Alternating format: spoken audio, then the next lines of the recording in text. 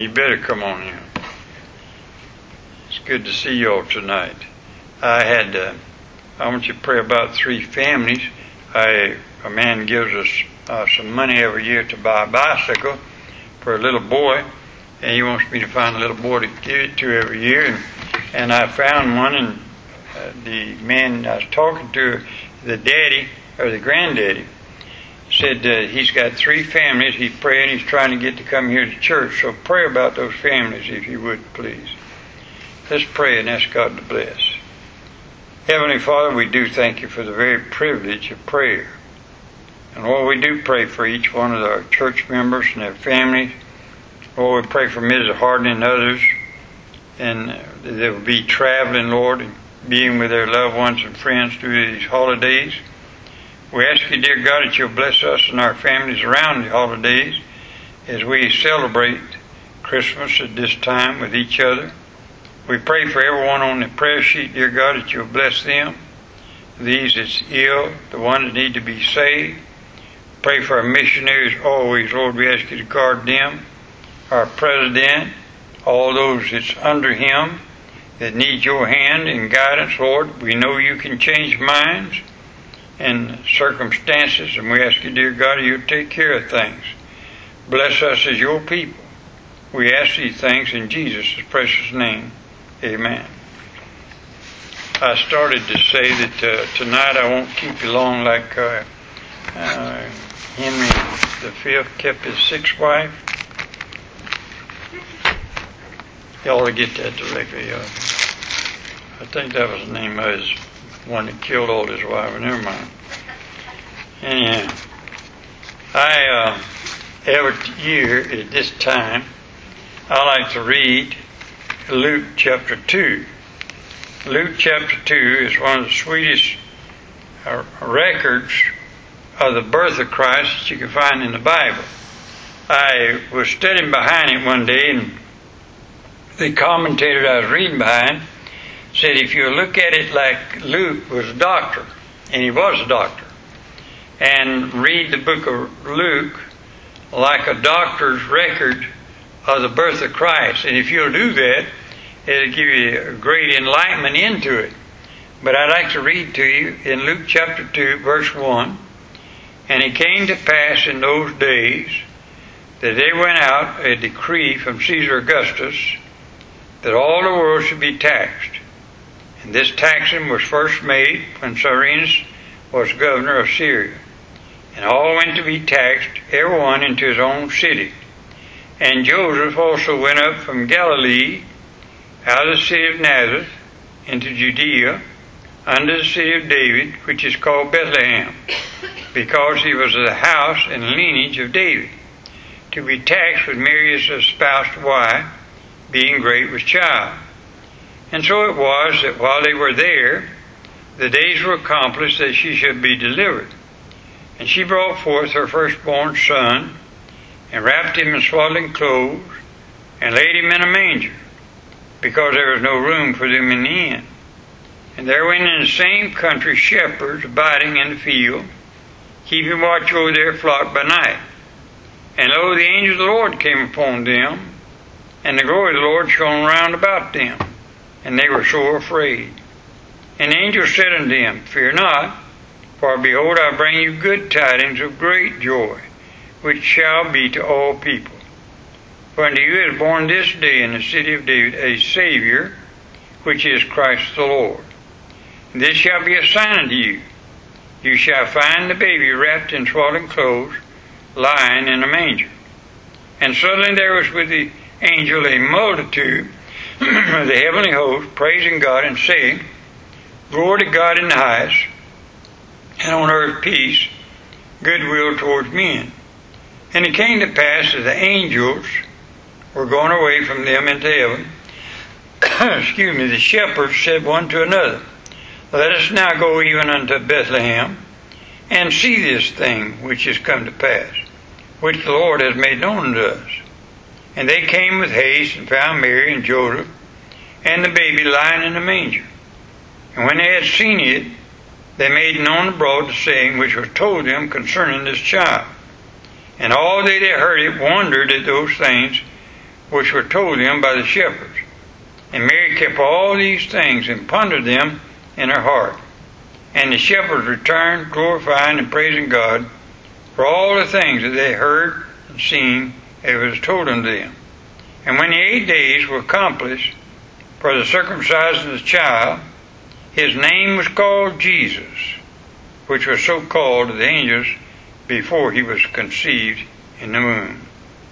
Heavenly Father, we pray in Jesus' name that you'll bless the reading and studying of this precious chapter of your word that tells us about the birth of your Son and our Savior and what he means to us and to the world.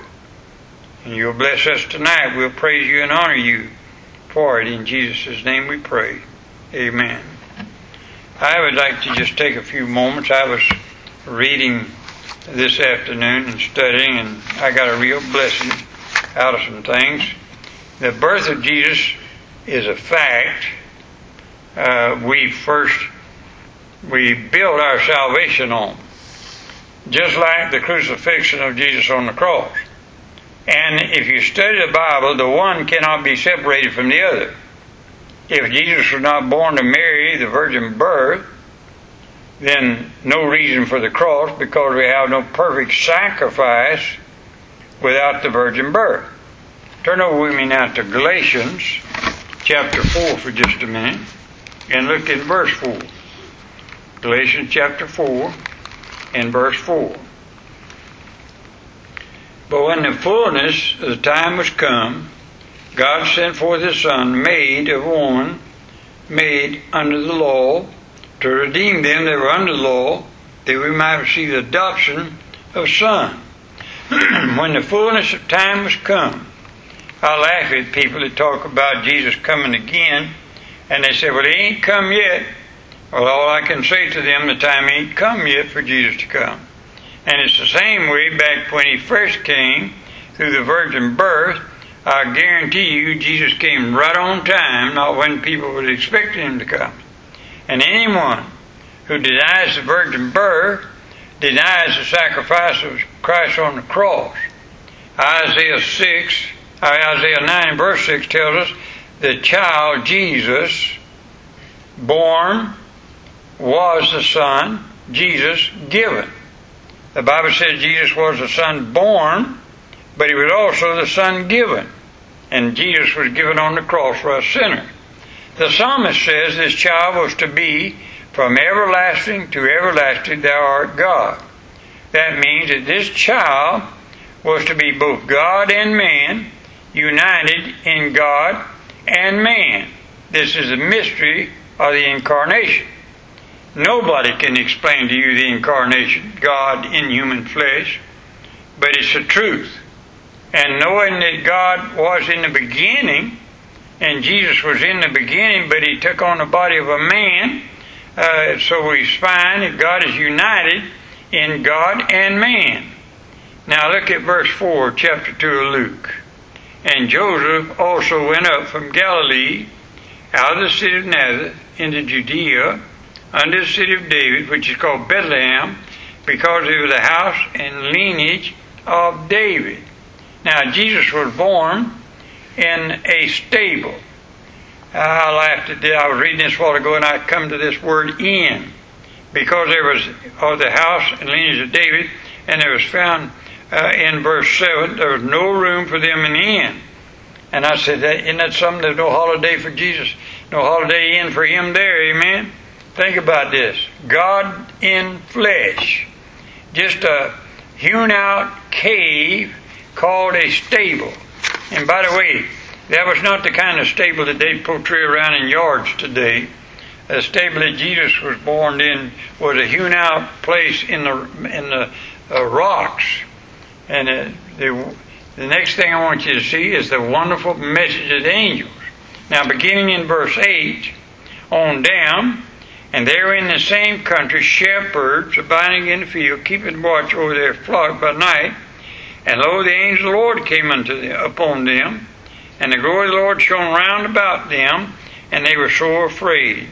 And the angel said unto them, Fear not, for behold, I bring you good tidings of great joy, which shall be to all people. For unto you is born this day in the city of David a Savior, which is Christ the Lord. Now I want you to watch something. Here is God's Son becoming man for our redemption. Born in a stable, cradled in a manger, and all heaven is stirred. Notice the message of these angels. Fear not. Now the gospel of our Lord and Savior is called the good news. The gospel was preached to Abraham, John, the Baptist, Paul, Peter, the disciples. All through the Bible, the gospel is preached to them. This same gospel is to be preached in the power of the Holy Spirit today. Good news. Fear not. Jesus has come to save us sinners. Amen? Now, this is the only gospel that's to be preached. The Bible says, though we or an angel from heaven preach any other gospel, let him be accursed. And it's all summed up in our one great verse, John 3:16. For God so loved the world, amen, that he gave his only begotten Son. Now I love this part. Suddenly there was with the angels a multitude of the heavenly hosts. I wonder how many was really there that day. It says a multitude of the heavenly hosts, praising God and saying, Glory to God in the highest, and on earth peace, goodwill towards men. Can you imagine for just a minute the thunderous sound? You ever been to a football field, a football game like the Bucks have, and everybody's hollering all at the same time? And you take, what is it, between 40 and 50,000 people there in one stadium, in one place. And here the Bible says, here's a multitude of angels, and they're crying out and praising God. You can't tell me that wasn't a thunderous sound. And it makes the hairs on my head, the back of my head stand up sometimes to think about the angels of heaven praising God at that scene. Now look at beginning in verse 18 on down for just a minute. Verse 18. And all they that heard it wondered at those things which were told them by the shepherds. Let's back up, please, to the verse 15. And it came to pass, as the angels were going away from them into heaven, the shepherds said one to another, Let us now go even unto Bethlehem, and see this thing which is come to pass, which the Lord has made known to us. I want you to watch something. I want you to notice the faith of these shepherds. Notice it did not say, let us go and see if this thing has come to pass. Now remember something, they hadn't seen Jesus yet. Now, they said, let us go and see this thing which has come to pass. Do you know Romans 10 and 17 says faith comes by hearing, hearing by the Word of God? We're not to see Jesus to believe. We're to believe He is because the Bible says so. Notice the last note here. Then they said, He has come. We have seen Him. He is born in Bethlehem. We saw Him lying in a manger. That's what every child of God ought to be doing during this Christmas time. Notice verse 18 now. And all they that heard wondered at those things which were told them by the shepherds. And they went out, and verse 17, and when they had seen it, they made known abroad the saying which was told them concerning this child.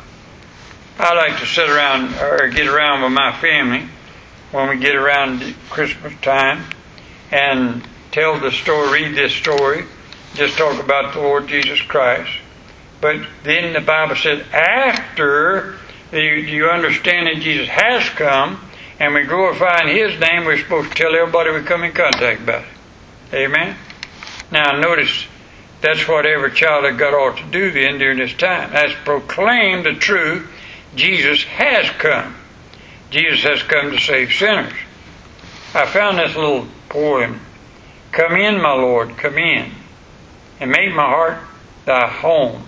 Come in and cleanse my soul from sin, and dwell with me alone. Now I've seen the Lord, my Savior, by faith in His Word. I laugh at people every once in a while. They ask me, well, have you ever seen God? No. But I tell you what, I've seen Him by the Word of God. By faith I've seen Him. Jesus has come. Jesus does save sinners. One of the greatest witnesses to Jesus coming and being born in this world is when a sinner gets saved and life gets changed. I can't change a life. I can't change a sinner. I can't save a soul, but Jesus can. And I've seen a many one get saved. I've seen a many in life get changed, and that's witness to me that Jesus has come. Besides that, I got saved, and my life was changed. Amen? And I'm a personal witness that Jesus has come. And we ought to tell that every chance we get, and especially during this time of life. Around the Christmas tree and around our family, and giving and receiving presents. My family brings all the presents over to the house. My tree's filled with them right now all around, and I go around to see if my name's there. I got one. Amen. Better have some more. But God's good, isn't He? He really is. I want y'all to have a good Christmas time with your family. And listen, if you got a son, you got a daughter, you got a mother, you got an aunt, you got an uncle that can't be with you, call them. Let them know you love them and thinking about them during this time. It'll mean a great deal. My good friend is in the hospital right now, and I'm going home in a few minutes. I already called him, but I'm going home directly and call him again and just tell him that during this time especially I love him and care for him. Let people know this time of year, will you? Let's pray. Heavenly Father, I thank you for each one here tonight. I thank you for those that wanted to be here tonight that can't get here. And we ask you, dear God, you'll bless them. But Lord, we ask you to bless us as we try our best to glorify thy name and thy being in this world to save us sinners, which we're so thankful for that you came. And we want to glorify you every way we can now. In Jesus' name we pray. Amen. Thank you so much for being here tonight.